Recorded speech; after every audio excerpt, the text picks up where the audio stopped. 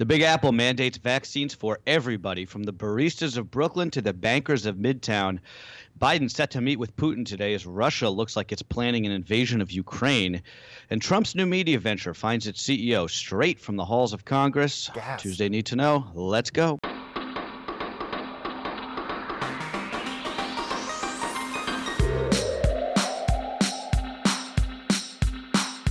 Good Tuesday, everybody. This is Cheddar's Need to Know podcast for December 7th, a date which will live in infamy. I'm Carlo Versano here with Baker Machado. Baker, how are you? Yes, indeed. Pearl Harbor, of course, very big day today. Also, was that 80 years? Is today yes, 80 years? I Wow, believe amazing. so, which is incredible. Yeah. Also, National Cotton Candy Day as well today, Carlo, which of course is perfect in the food pyramid as well. Thank you for that, Baker. You're always good with the national random days, and I appreciate that. Somebody's got to have a beat on this show. You know, somebody's got to get that covered for people. Before we go, just in all seriousness, I need to eat a little bit of crow. Actually, I'm not really eating crow because eating crow implies that I said something that was false. And I just really what I want to do is just apologize. Yesterday, we were talking about Chris Cuomo. I implied that the anonymous person who was accusing Chris Cuomo of sexual misconduct was part of some kind of like hit job against him. Yeah, it was really unfair of me to say, and I apologize for saying it. I don't know that to be the case. And, you know, sometimes I think that sometimes I think I let my cynicism get the best of me, and it's a real character flaw that I need to work on. You know, there's a difference between skepticism and cynicism, and sometimes I get carried away, and this was an example of that. So just my apologies for saying that yesterday, and if you were offended, I don't blame you, and I'm sorry. Yes, continue to send all your notes and emails to Carlo Versano and everybody else here at the Need to Know podcast, which, by the way, I have to say, has the greatest listeners, the greatest fans. We do. I mean, I've been getting messages on Instagram and emails and all this stuff from all the amazing listeners. They love and take this podcast very seriously. And if anything, it makes me want to always step my game up as a result of that, because I know how important this is to everybody in terms of getting the right context of the news of the day.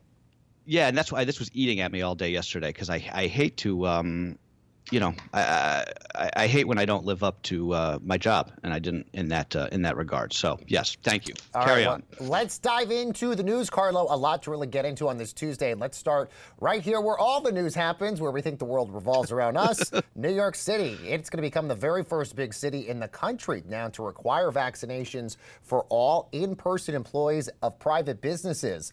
The sweeping mandate is going to start December the 27th. That on the orders of the city's outgoing mayor, Bill de Blasio, who called it a preemptive strike against the Omicron variant. Now, there's no testing option as an alternative, and it's unclear how the mandate is going to be enforced. That's sort of the big question mark here if you basically do not have your employees vaccinated here, which we should note about 90% of New York City is considered vaccinated. But still, you know, Bill de Blasio said she's correct. This was the epicenter of the pandemic at the very early stages, and we do not want to have it come back and really wreak havoc on this city again. Yeah, I mean, execution, implementation, enforcement. You know, I'm pro-vaccine mandate. I have said many times, but I acknowledge how difficult these mandates actually are to execute. I mean, what's the penalty if a bodega worker doesn't get vaccinated, right? Does the business get ticketed? Who's writing that ticket? Is it the police who don't really work? Is it the I mean, they don't even enforce traffic violations in my neighborhood anymore. It's hard to imagine they're going to be going into like private stores asking to see people's vaccine cards. And like if you're a restaurant and you're already dealing with a labor shortage, you now have to make sure that your prospective hire is vaccinated. Again, I agree in principle, but you know, I also we have to acknowledge that these mandates place a real burden on a lot of these companies, and without any help coming from the government, in this case from the city. And I think you can hold both of those views at the same time. I don't really know what the answer is. Look, a lot of big businesses, banks, for instance, media companies, our parent company, Altice in particular, They all have sort of their own mandates that they have in place. Again, nobody knows sort of the enforcement mechanisms if they don't have particular employees that don't have the vaccine. The question then becomes for small businesses. You mentioned bodegas. Right, yeah. The New York Times interviewed a pet shop owner that basically has about 5 employees, and he said while he too agrees with vaccine mandates, what happens if you have 2 employees out of a group of 5 that aren't vaccinated? And in this labor shortage that we're seeing right now, that could be cataclysmic for that business, based on the fact that they'd have to hire and find new people to basically take those jobs, and it's been really hard in terms of the hiring front for a lot of these employees. The other big question will be, and we should note, Bill de Blasio only in office for another month or so. We do not know, and by the way, this is also likely going to have a legal challenge against it as well. Yeah. We do not know if the next incoming mayor, Eric Adams, supports this mandate. De Blasio did say yesterday in interviews he had spoken to the next mayor about this, but come January, we don't know if Eric Adams supports this same mandate as well. So this could potentially be a political talking point for Bill de Blasio, who, according to rumors and reports out there, has his eye potentially on running for the governor's race down the road. Who knows if this is sort of his thing to say that, you know, all the things that he's done as the mayor of New York. But it's going to be interesting to see what the next mayor does. I think that's more important, I think, than what Bill de Blasio announced yesterday.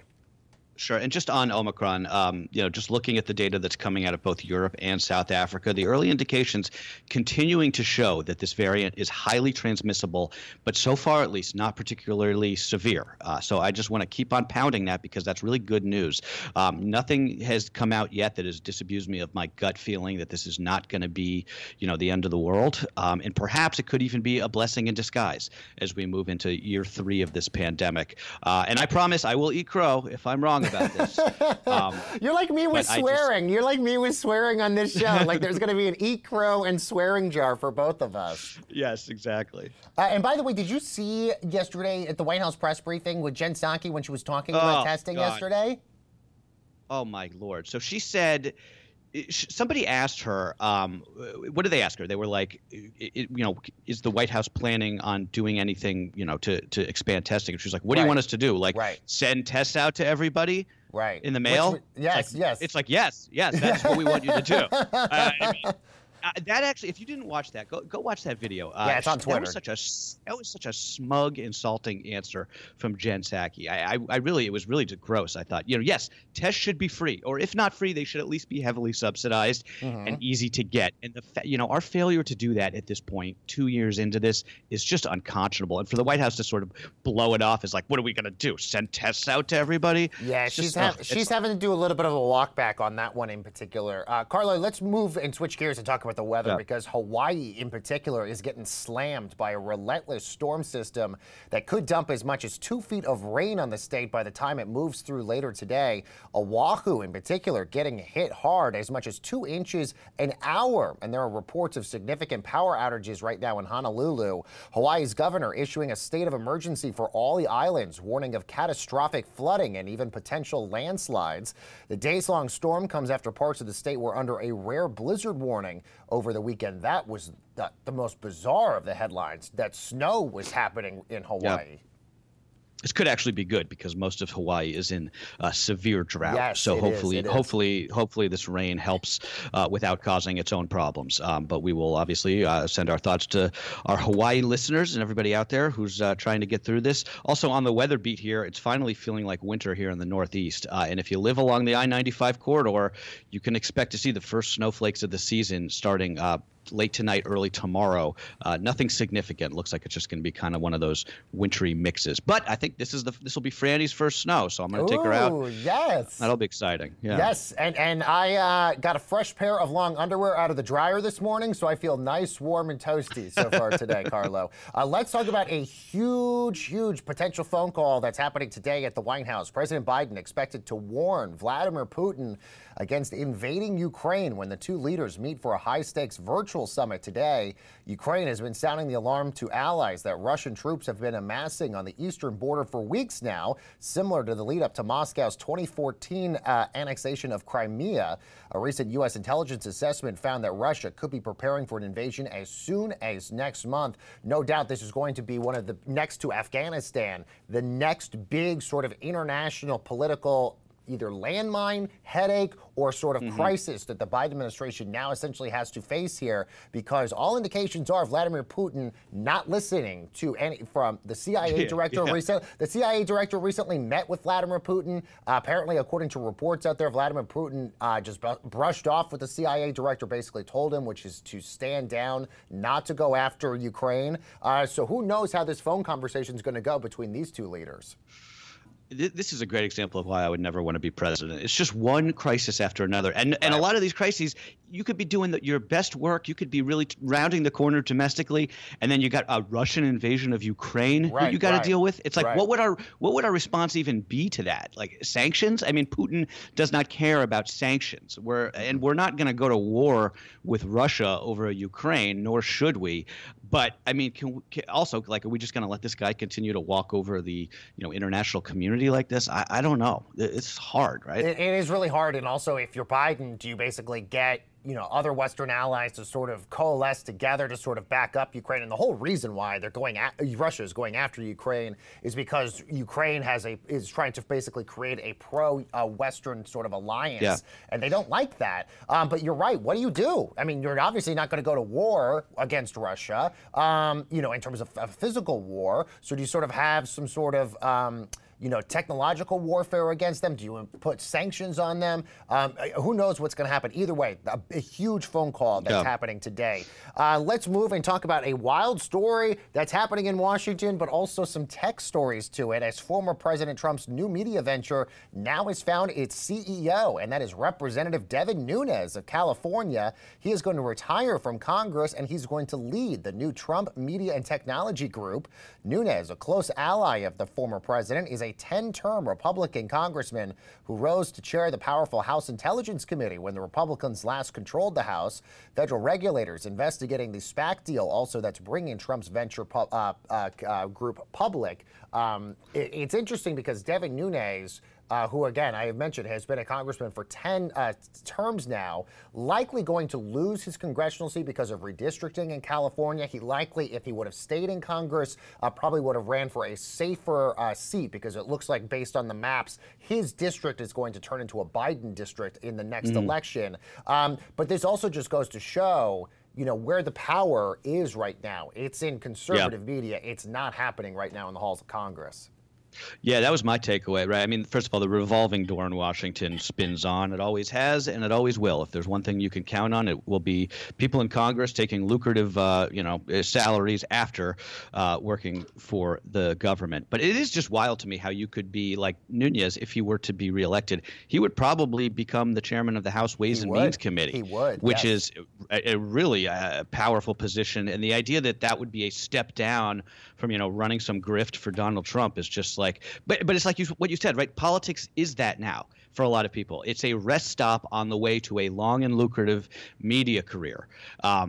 So yeah, I think that, I mean, I wouldn't talk about a job that I wouldn't take for $1 billion. I mean, this will end with him. Of this venture, you wouldn't take that job. This will end with him either under indictment or fired. It's just... Well, it's also sort of interesting because Devin Nunes was being mocked a lot on social media yesterday, because Devin Nunes has famously sued reporters, media organizations, and he has a famous lawsuit involving Twitter, because there is a fake parody account of one of Devin Nunes's cows on his farm that is making fun of him, and he has sued those people trying to basically find out who was behind that account. And so a lot of people were mocking him, saying, wow, Devin Nunes now is going to know a lot more about libel laws now that he's running a media venture, because he's been suing all these media organizations. But either way, really interesting, and it kind of gives you some sort of an indication about what's going to be happening next with these Trump media groups.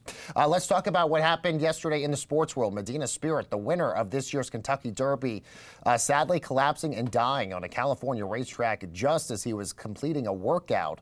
The trainer, Bob Baffert, said the 3-year-old colt had died from a heart attack. Medina Spirit's Derby win remains under scrutiny after the thoroughbred had tested positive for a banned substance following that race, and that also got Bob Baffert banned as a result of that. More than 20 horses have died just this year at that racetrack in Santa Anita Park in Southern California. Medina Spirit is the 75th horse to have died under Bob Baffert's care since 2000. I mean, I'm not an equine expert, but that seems like a lot to me. It's horse racing. I mean, the whole sport is such a disgrace. It really, it's fun to watch. I watch the Derby. I enjoy it just like everybody else. But these guys get these poor, magnificent animals all jacked up on steroids to win the money, and then they just let them die after a couple of years. It's just horrible. I don't know what this guy. I don't know, Baffert. It seems like this guy should really just resign in disgrace before he kills any more of these animals. Remember, by the way, when Bob Baffert got banned, after all, he went on Fox News and said the reason why he was getting in trouble was not because of his horse testing positive for a steroid, but it was because of cancel culture. As the reason that everybody was basically going out against him. But I'm with you. As somebody who cares deeply about animal rights, I love watching the Derby as much as anybody, but you've got to feel at least really bad for these horses, even though I'm sure while they're being trained, they're being, getting the best food, probably the best, health care, all that stuff. Until they put them out to pasture, and then it's, right to the glue factory, right? Yeah, true. Good point. Meanwhile, let's talk about this wild story in Seattle. A startup there wants to make the process of picking your final resting place as easy as buying your glasses online. This company is called Titan Casket, and their founders include an Amazon veteran whose job it is just to ensure that the big expensive package got delivered for you at Amazon. They now want to create the Warby Parker of caskets for Gen Z and millennials who are planning their funerals down the road. The pitch is straightforward. Customers have the right to buy their own caskets, but nearly every family that buries a loved one relies on a funeral home to handle it, and funeral homes notorious for marking up those caskets by as much as 500% as a result of this, Carlo. What a wild story. It's actually a great idea. It is. Right? I mean, the funeral industry is actually seeing revenues fall because a lot of people are choosing cremation, which is much cheaper and much easier. But that's happening even as America's death rate is going to start rising as the baby boomer generation, our parents, start to age. There's also this trend out there of natural or green burials where you kind of just like put in the ground as is without any casket or embalming. But anyway, I think it's a smart idea. I really think so. Just because everything's done online now, so why not pick a casket online? But as for me, I want a Viking burial whenever Viking burial? Where they shoot you out of a cannon? And that would be good too. No, I want you to set my body on a wooden raft, light that sucker up, and just push it into the ocean like the Vikings used to do. Whoa, that's how I want to go out. I did not know that. That is so interesting. And so have you told your wife that this is how you want to go out?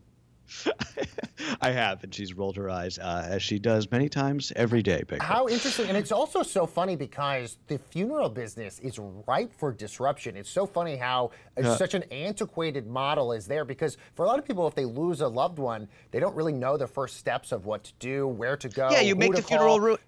You basically, and you're in such grief because you've lost someone, you push all of that onto the funeral home to basically take care of it. And as a result, as you correctly mentioned, they then control the prices on all of this. So, I'm almost curious now, do we sort of start like as millennials, start like this almost like death fund that you basically put away money every so often to sort of like say, okay, I want this casket made from this material, or I want this cremation made from this thing. And you basically start planning your own death. I don't know if you've watched Curb Your Enthusiasm this last season, but there's a whole episode with the great Albert Brooks, whose whole mindset is like, I want to do a funeral while I'm still alive. Yeah. Maybe that starts a trend. Maybe that starts a trend now. It is. That was a very funny thing, because it's like, well, if you're going to have everybody speaking for you, like speaking all these great things about you, but you're going to be dead, so it won't matter. So why not do that before you actually kick the bucket? Okay, more to know before we go, Baker. What do we got? The Biden administration, Carlos, suing Texas yet again, this time over its election practices. The Department of Justice accusing the state of discriminating against Latinos in its redistricting maps, that ahead of the midterms next year. Texas getting an additional 2 House seats next year because they saw the biggest population growth of any state in the last decade, and more than likely those 2 new seats would be going to Republicans here, Carlo. Yeah, I don't know if you've been following the story across the pond. British Prime Minister Boris Johnson just laying out a 10-year strategy for combating the UK's drug problem. This includes nearly $1 billion in new funding for that country's treatment centers, as well as stiffer penalties for so-called lifestyle or casual drug users who could actually lose their passports under these new guidelines if they're arrested for doing drugs. This plan, though, coming amid reports in the British press that drug use is actually rife within the halls of Parliament itself. The Sunday Times reporting last weekend that of the 12 bathrooms inside the Palace of Westminster that were tested for traces of cocaine, 11 of them came back positive. The war on drugs, baby, it's back. I don't know how this will go, but I remember how we declared a war on drugs in the United States, and now you can't buy drugs anymore. So maybe it'll be like that. Interesting. Meanwhile, the Justice Department ending its investigation into the 1955 lynching of Emmett Till. That was the black teenager from Chicago who was abducted, tortured, and killed after witnesses said he whistled at a white woman in Mississippi. So that means no new charges will be filed against Carolyn Bryant Donham. That's the woman accused of lying about whether Till even touched her. And we should note, one of the worst stains in this country's history, the Emmett Till case, given the fact that Emmett Till had an all-white jury that convicted him. Absolutely, yeah. And Jussie Smollett took the stand at his trial yesterday. This has been a real trend of these high-profile defendants actually taking the stand in their own defense. Smollett denied the allegations that he orchestrated a racist and homophobic attack against himself in a bid for publicity. The former Empire actor testifying that he was actually the victim of a setup by these two brothers who the prosecution alleged took money from Smollett to stage that attack. He's going to be back on the stand today for cross-examination, and in this case, expected to go to the jury after that. The Grammys under fire again. Drake now removing himself from competition at the Grammys as the rapper reportedly asked the Recording Academy to withdraw his 2 nominations for Certified Lover Boy. That's a major dilemma for the Academy, which is trying to stem an exodus of top artists who have long complained that black artists get snubbed in the top categories. That comes on the heels of last year, The Weeknd basically making those allegations about this. We've had Kanye West, Jay-Z, also other artists really heavily criticizing the Grammys in terms of their selection process when it comes to people of color. And in sports here, the New England Patriots beat the Buffalo Bills to take first place last night in Monday Night Football in the AFC East. I don't know if you saw any of that game. It was insane. It was just like 60-mile-an-hour winds, basically blizzard conditions up there in Buffalo.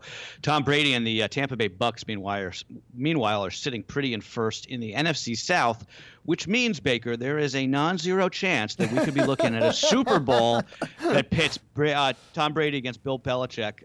We shall see. You can bet that the people over at Fox Sports who have the big game this year are praying to the football gods that is the matchup. That would be quite of amazing. Belichick versus Brady. I mean, does this now answer our question, who is the most significant for that franchise? Was it Belichick or Brady, given the fact that Belichick has made random quarterbacks from Matt Castle to now Mac Jones, basically keeping that team #1 even without Tom Brady?